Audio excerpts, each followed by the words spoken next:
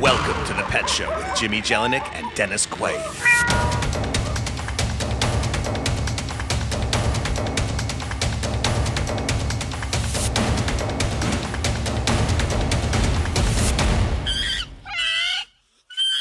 Hi, this is Dennis Quaid and Peaches, and you're listening to The Pet Show on Audio Up.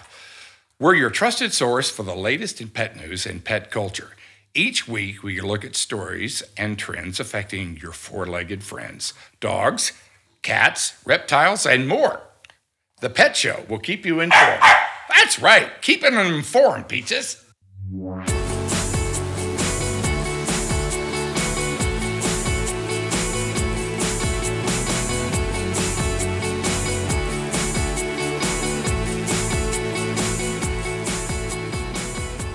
We have catastrophic news for animal lovers today on The Pet Show. Men who like cats are less likely to get a date. That's right. It's now been scientifically proven. That's the takeaway from a study by Colorado State University, which found that women are less likely to swipe right or say yes to men if they're posing with a cat in a profile picture on Tinder. Scientists showed hundreds of women photos of two men, both men pictured with and without their furry companion. Their responses showed that the men's luck got noticeably worse when women saw the picture with a cat. Quote, men holding cats were viewed as less masculine, more neurotic, agreeable, and open and less dateable, the authors wrote. The study, entitled Not the Cat's Meow, The Impact of Posing with Cats on Female Perceptions of Male Dateability, was conducted by Colorado State University professor Lori Kogan from their renowned College of Veterinary Science and Boise State University anthropology researcher Shelley Voish. I managed to track both them down to find out what's the cat's meow is going on here, and maybe this is why I can't get a date as a cat man myself. Let's hear the details. I think it really, from a cultural, particularly in the cultural West, United States, Europe, there tends to be an expectation or a perception that cats and people who own cats are more fastidious, high maintenance maybe. And so that tends not to align with our expectations of kind of like a rugged, manly man. And some of the, evolutionary psychology work on women's mating strategies, particularly at the age group we're talking about, right? We're talking about 18 to 24-year-olds, are still seeking that kind of strong man, John Wick kind of a character, right? And John Wick didn't have a cat. Walk me through the experiments, how you set it up, and how you got the people. First of all, who is the dude in the picture? So little did they know that they would be so famous, right? So these were two students that worked with me that volunteered. So I had a professional photographer take several pictures of them, and then we selected these. And then the way that the study was set up was that we chose these pictures, and then we solicited participants to view these pictures, and all of the participants were female, heterosexual females between 18 and 24.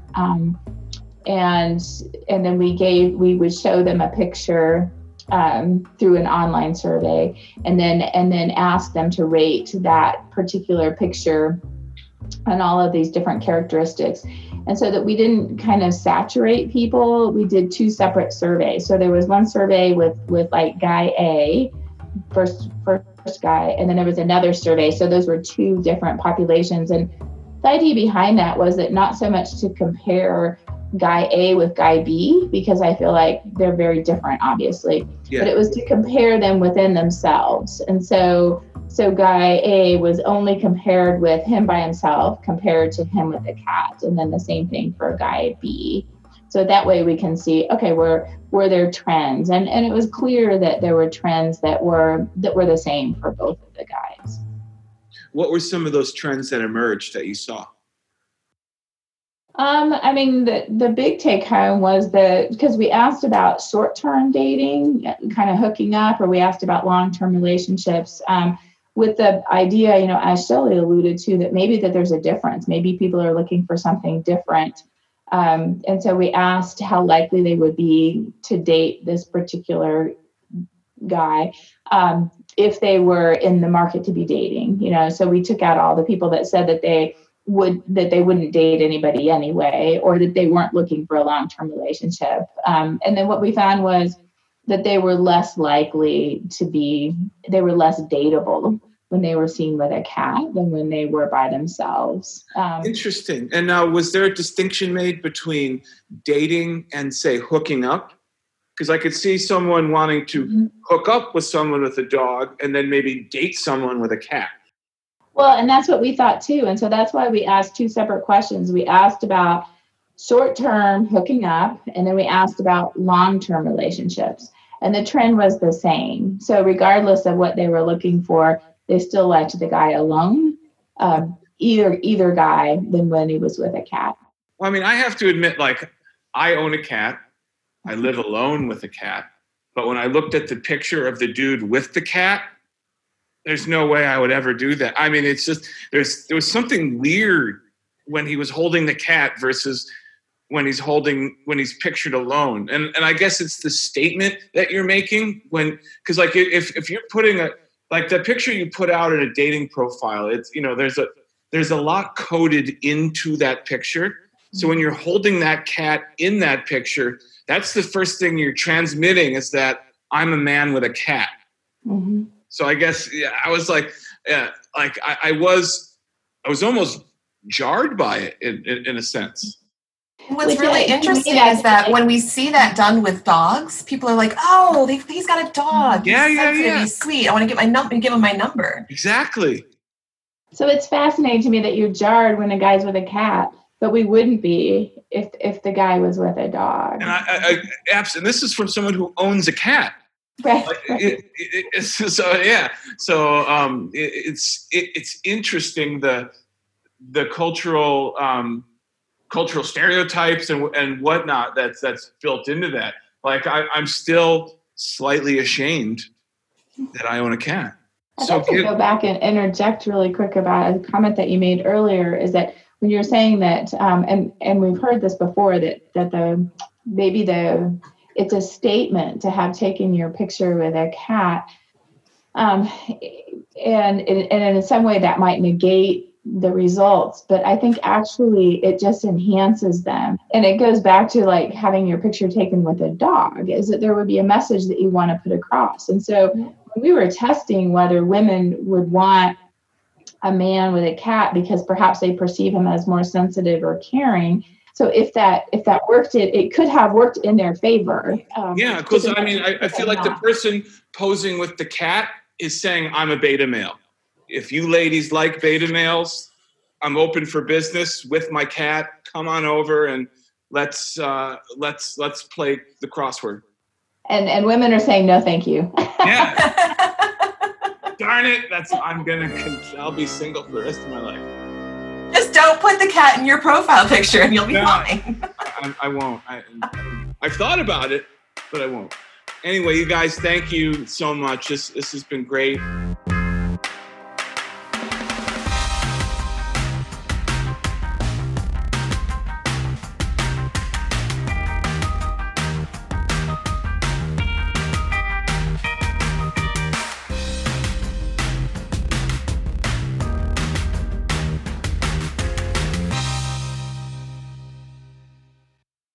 Hey, all you cool cats and kittens, it's Carol Baskin. Just took a kitty cat ride around my kitty cat, meow meow kitty cat lake. And I just want to thank everybody for being a supporter of the Big Cat Kitty Cat Rescue.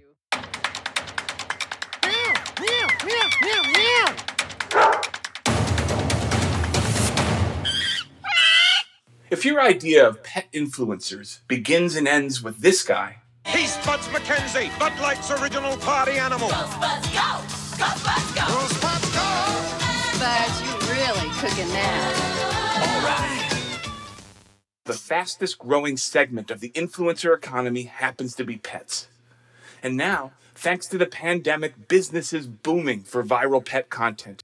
The world of celebrity pets does indeed go all the way back to Spuds, and perhaps earlier to this wholesome fun. But it was really the growth of Instagram as a platform that enabled the rise of the pet influencer. And like its human cousin, they are a relatively new phenomena. Loni Edwards recognized this early on.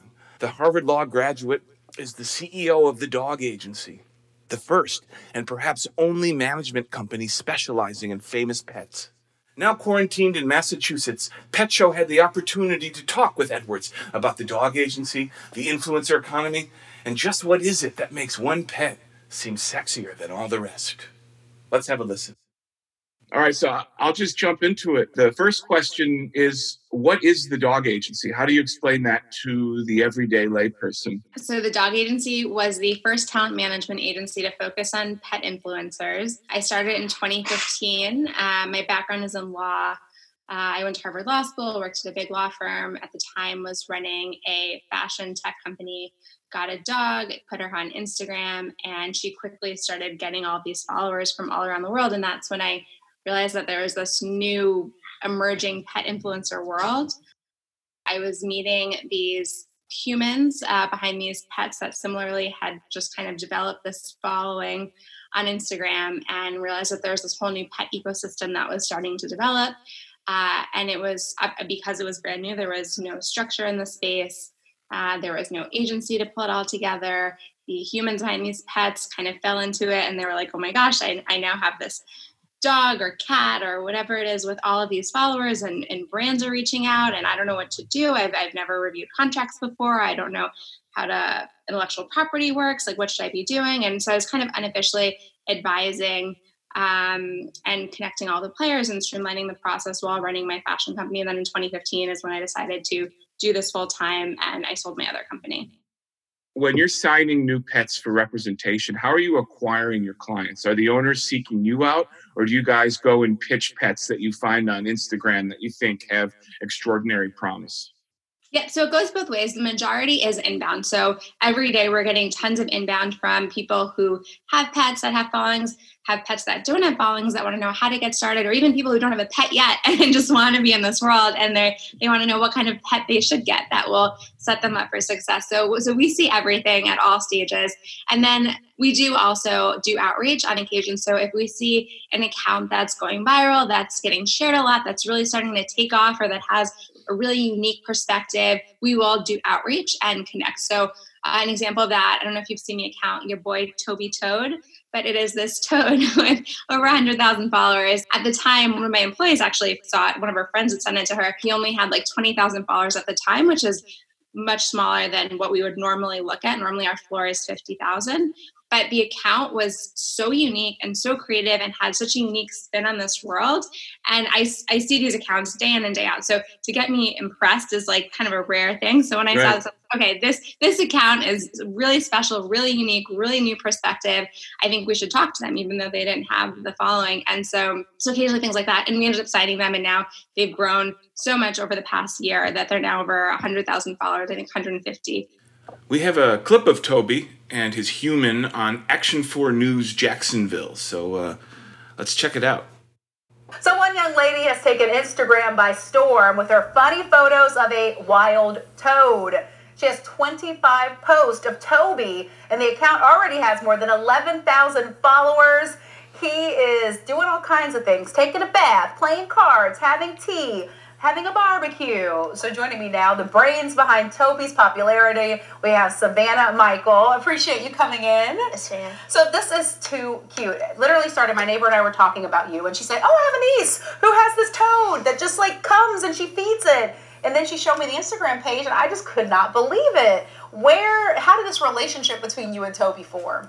Well, I've been seeing him for a little while. He hangs out just behind a flower pot on my front porch, and I just thought it would be funny one day to put him on this little couch. Mm-hmm. And it kind of went viral on Facebook overnight, so I made him an Instagram, and so it just has kind of blown up overnight since then. So did he fight at all, or was he just kind of like, okay, I'll sit here on this cute little doll house couch?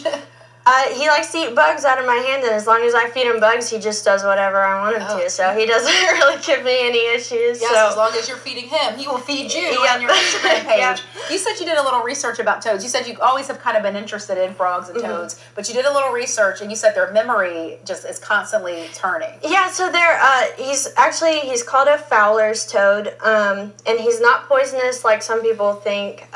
He's pretty safe to handle. Usually before I pick him up, I get just a little bit of dirt on my hands to make sure that I'm not exposing him to any chemicals like in my lotions or anything like that. But yeah, he's got a pretty fast memory, so he's probably pretty calm in here. Okay, well, let's see. This is a trial. The first time he's kind of really been in this kind of environment, and we'll see if Toby does cooperate. And it's cool because you said you got all these little pieces from a dollhouse that you had. Yes. And Toby just does all kinds of things. One of my favorite pics is Toby barbecuing. I love it. And you have the cutest little quotes, too, that you use. Yeah. All right, so here's Toby. Let's see. Toby's a pretty chill frog, huh? Yeah, he's just hanging. He might try to hop away, but he'll be all right. Their temperament is always a little more calm. I'll touch Toby. Hey, Toby. He's a little dirty right now, but most of the time they're pretty calm. They make really good pets. So Toby, though, he's pretty wild. He actually kind of comes and goes as he pleases. I don't make him live in this cage. This is just for today. Television. Because what you say is, so you'll post Toby, you'll give Toby a meal, let Toby go, and then you said a couple of days later he'll just kind of show up at the doorstep. Yeah, he comes. Sometimes I don't see him for 2 or 3 days. Usually when it's raining, he comes out, and when it's dark, he comes out. He eats the flies that are on the window that are attracted to the light. So you want to see if he'll play with us today? Oh, this is so cool. Look at so Toby likes the couch. Yep. This is Toby's first television debut. Just hanging. You are doing fabulous, Toby. He's going to play the guitar a little later. He has a nice little Women's Day magazine. This frog is living the life, isn't he? What is it about the toad, and what is it about the person managing the toad's social media presence that helps them, penetrate culture above other toads? Yeah, so what's special about the toad is that toad's human. So that toad's human is extremely creative and created this whole voice for the toad, for Toby the toad, has these doll houses. She makes props for Toby. The creativity that goes into these scenes is just so eye-catching and unique and special. And she's created a whole life for him out of these doll houses. And a lot of the stuff she makes herself and she finds on eBay or on Etsy and is just constantly looking for new creative things to add to his scenes and his sets. And she's just done such an incredible job. And that's what makes that toad special. Right. Speaking of toads and other unusual pets, what are some of your more unusual pet clients? Yeah, so the name is the Dog Agency. We started with just dogs. We quickly expanded to cats. And then from there, we really kind of opened up the floodgates to all kinds of animals. So we have a toad, as we just discussed. We have Ethel the Glamour Tort, very fashionable tortoise. We have pigs. We have Dunkin' Ducks, which is a duck account. Are there any pets or clients that you won't accept? We're very particular on who we will take on. So we need that flora following, we need overperforming engagement, and then we need to see that it's a good relationship between the pet and the human. So at the end of the day, it needs to be a positive experience. We will not take anyone who seems like they're trying to force their pet into doing things they're uncomfortable with. The pet needs to be happy. It needs to be a good experience. And more often than not, that is the case. I mean, people love their pets like their children. This experience of being a pet influencer allows them to spend more time with their pet. They get to create content. They get to do fun things. They get to travel with their pet. So it's huge benefit and bonus. You get to spend all this time and make money doing it. So we don't often see situations where we feel like the pet is being made to do things that are uncomfortable and being forced into situations. But those are times when we will absolutely not engage at all. Are you seeing it all since since the rise of, the pet influencer business? Are you seeing cases where people are buying pets to try and build them into influencers? That the impetus of buying the pet is not for companionship, but pure business. Yeah, and that is definitely a newer phenomenon. When I started the agency, the pet influencers at that time had fallen into this because the pet influencer world was not an established industry that people aspired to be a part of. Now people are actively trying to create pet influencers because it is the best job. I mean, you get paid to hang out with your furry best friend. There's nothing better than that. And you're spreading joy around the world with the cute content they're creating. And that's why it's also more important to look out for that relationship between the pet and the human, because there's nothing wrong with creating content and making money doing it. I mean, there's a huge influencer industry. The fact that in this situation it's with a dog as opposed to just the human themselves doesn't really change things as long as the pet is happy and taken care of. And that's kind of the current that goes through everything. You've already answered this question for me, but I have to ask it. How do you respond to those who believe that the entire notion of pet influencers is exploitive to the individual pet in that they're being used for the owner's commercial gain? If the pet is happy because they're hanging out with their human and they're on Instagram, I don't see how that has any negative. If anything, it's just spreading more joy because you have a rough day, you have something bad happens, you go on the internet and you see cute photos and videos of pets and your day is just instantly better. I mean, they're doing a positive service for the world and spreading joy. So I don't see how there's any possible downside unless it's the situation where that human is forcing their pets to do things they're not comfortable with, which is a totally different thing. That is not the world that we are in. We avoid that at all costs. In that situation, there can be a negative if someone's exploiting a pet and making them do things they're not comfortable with and treating them poorly. But in the world that we're in, our clients, the humans, are so in love with their pets. Like they love them more than anything in the entire world and want them to have they probably have better sweater collections than the humans do. I mean, they're not in any way being exploited. With COVID-19 leaving us trapped indoors, it's no wonder that Edwards says there's been a surge in the creation and engagement with pet content. After all, people are stuck at home, and as she says, these animals are simply spreading joy. One never knows when one comes out into this audience what one will find or who will. Tonight, ladies and gentlemen, sitting in our audience is one of the celebrities of all time. He is the guru of good times, the chancellor of charm, the sage of sophistication. Please welcome everybody's favorite party animal, Spuds MacKenzie.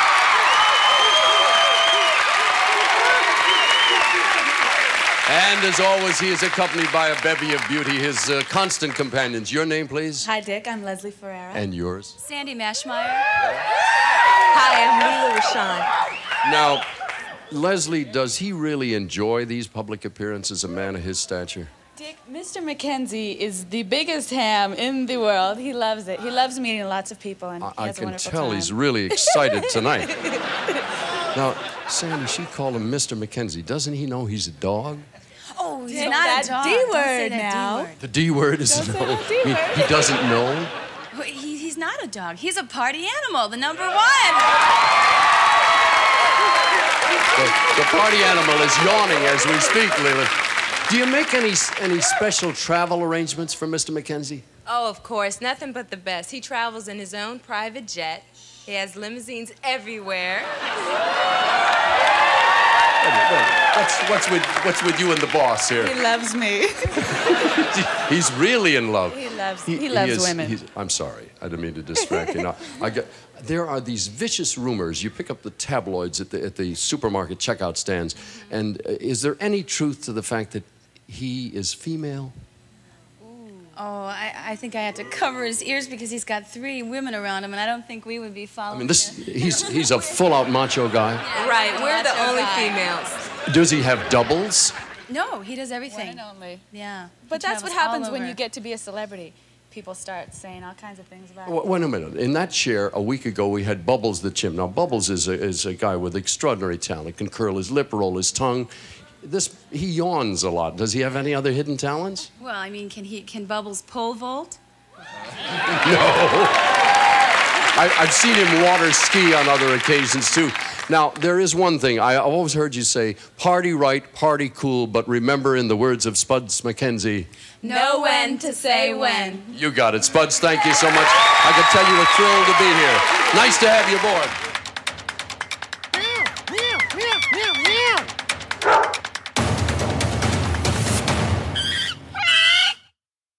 And now, the Style Report.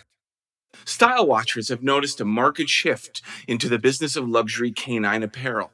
It's part of a larger shift in the industry brought on by changing demographics and pet ownership. With millennials now owning a majority of all dogs nationwide, has come an increased demand for products and apparel that reflect the personal style and convictions of these new pet parents. From the rise of pet tech, plant-based dog food, and cannabis for canine separation anxiety, comes a new streetwear revolution that reflects this new doggy style. We recently caught up with the leader of the pack for streetwise canine couture, the 2-year-old Very Important Puppies, or V.I.P. Founded by fashion and food industry veterans Katerina Karellas and Sabrina Albarella, V.I.P. follows the carefully worn trail of so-called hype brands like Supreme and Off-White, releasing carefully curated capsule drops for streetwear obsessives looking to twin with their pets. Ladies, welcome to the Pet Show. Can you tell me off the bat, what's a hype dog? Well, I think a hype dog is when you're transmitting your own sense of personal style and style your dog how you would do on yourself. Streetwear has a lot to do with the connection customers have with the culture and wanting to be a part of it. All the streetwear brands out there are founded by people that are or have been a part of the culture, which started in New York City. And it is definitely a special connection you have to the products when you buy them. And I think the term hype dog just comes from the rise of social media and people wanting to show off their personal style. There are a lot of dog influencers out there showing individual style is the way to stand out. You guys seem to have catapulted even beyond the realm of dog influencers and gotten your products into the hands of really big celebrities. Who are some of the people that are showcasing your brands for you? I would say Ariana Grande, Kendall Jenner, who else? Hailey Bieber. Janina Shaikh. Yeah, some models. There's some different type of people. We just try to keep a big range and try to hit different type of markets as well. So who's buying this stuff? Who's your customer? Is it streetwear obsessives or is it more nuanced than that? Well, I think the VIP customer is someone who loves your dog and definitely has an understanding of all those elements that we mentioned before, and especially fashion and style. As we said before, the dog market is huge, but there aren't a lot of brands out there, especially for people that want to really transmit their own styles. And we do get our returning customers because once they receive our products, they do have an understanding of all the work and quality that goes behind creating each product that we make. And I think that, we definitely, for the streetwear part, is definitely that customers have an understanding of those brands. And in this way, they do connect way more with it. But I wouldn't define our brand to be a streetwear brand. We just happen to have worked with some streetwear brands. I would define our brand more as a lifestyle dog brand. And our products are basically our merch. So what's your biggest selling product? So we have two items that we would say are our best sellers. One is the velvet hoodies that we created initially, and they were very nice because they were neon colors and we used very good details. We had a big zipper, an insider that protected it, and it was very comfortable and easy to wear. And then the second product was the collaboration, the leash and collar that we did with Heron. I think it was for a lot of people, besides the color, it was also an item that recalled his brand because he used that for his belts. So I would say those two items were the best sellers. You guys also did this crazy collaboration with NASA. Walk me through how that happened. Well, the thing started because we loved NASA and the concept of the moon and the spaceships. And we had an idea of maybe creating, an image of the dogs on the moon. And that's how we started doing our research. And then doing our research, we realized that one of the first animals to go on the moon was actually a dog, Laika. So then we found it even more interesting because, as you know, it's better to have a story to tell behind rather to just create something. And since Heron had already done a collaboration with NASA and we had partnered in the past with him, we just thought it would be an easy collaboration to do, and it actually was amazing. And that's how we focused on the dogs and the moon and having them all together. It was actually pretty cool and fun doing it. Stylistically, what would you say is next for dog apparel? We've seen a big traction in the products that have a matching of aesthetics and comfort. So I would definitely say that hoodies is something that is big for us because it's like really easy to put on. In cities like New York City, covers your dog from the cold. And, you know, with hoodies, you can do a lot of things. So you can make, and, you know, there's been a rise with like loungewear and like dressing cozy because we've been locked up in the house for so long. So I think that, like, you know, matching that and like you're dressing up with like sets of sweatpants and crew necks and really giving something special. So there you have it, folks. Loungewear for dogs. Looks like it's going to be next.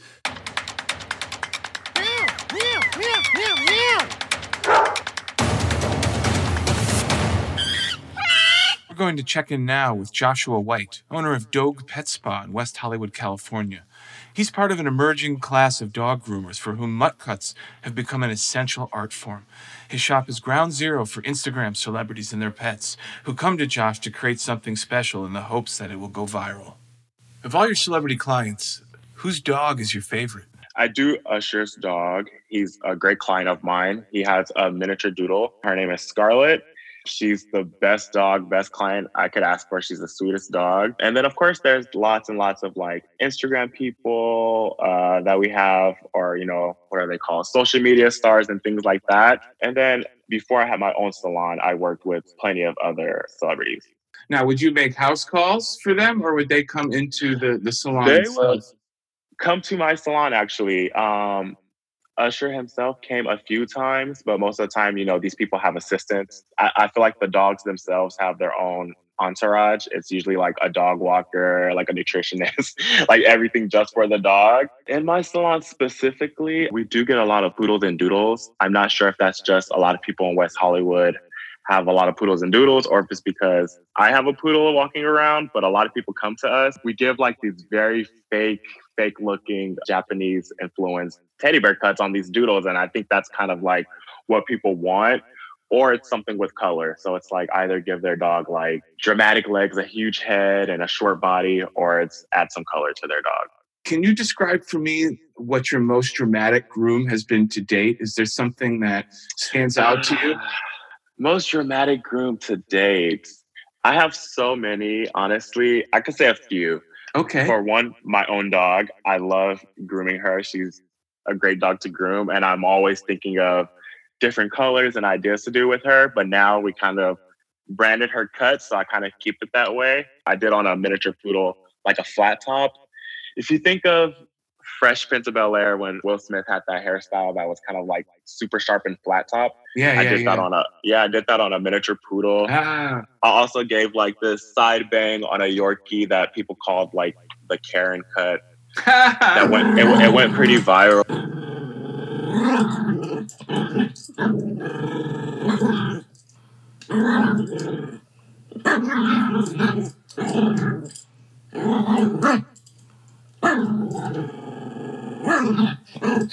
That's apparently Yorkie for Can I Talk to the Manager? But I got to know more about this Yorkie Karen cut, please. It's the funniest thing. It's actually my friend's dog, and I've been doing this cut on her dog since I've known her. And one day, we just dressed her dog up in a shirt, put him in the chair in our salon, and took this picture of him. And then someone took this picture from us, and like it just went viral. We had all these people sending us like memes of people calling this like, what was it? It was like, this is a Karen Terrier, or like she's gonna ask for the manager. It was like different funny little things, but it's just happened to go viral. But I wasn't thinking it will. It was just like, oh, this is a cute cut. I love to do this bang on this dog, and boom, it became a Karen meme. With the rise of pets as a force on social media, we're living in a golden age for dog groomers. No longer constrained by the bounds of how a dog should look, they're creating riotous new cuts that demand to be seen. Josh White is just happy he and his colleagues are finally beginning to get the respect that they deserve. So it's definitely, in my opinion, it's changed. Social media, I think, is the number one thing that's pushed it. I believe, especially in the dog grooming world, I feel like people are finally starting to see it as like an art form. They're finally starting to see it as, you know, more than just their idea of this lady grooming a whole bunch of dogs in a salon. So many different groomers all over the world, actually, and there's competing. And there's some really, really, really, really great groomers out there, and people are finally starting to see that. And I just love that I'm actually a groomer and able to live in this moment. And there's dog grooming shows coming out and dog shows coming out. And we're just living in a moment where it's about the dog. And I love that right now.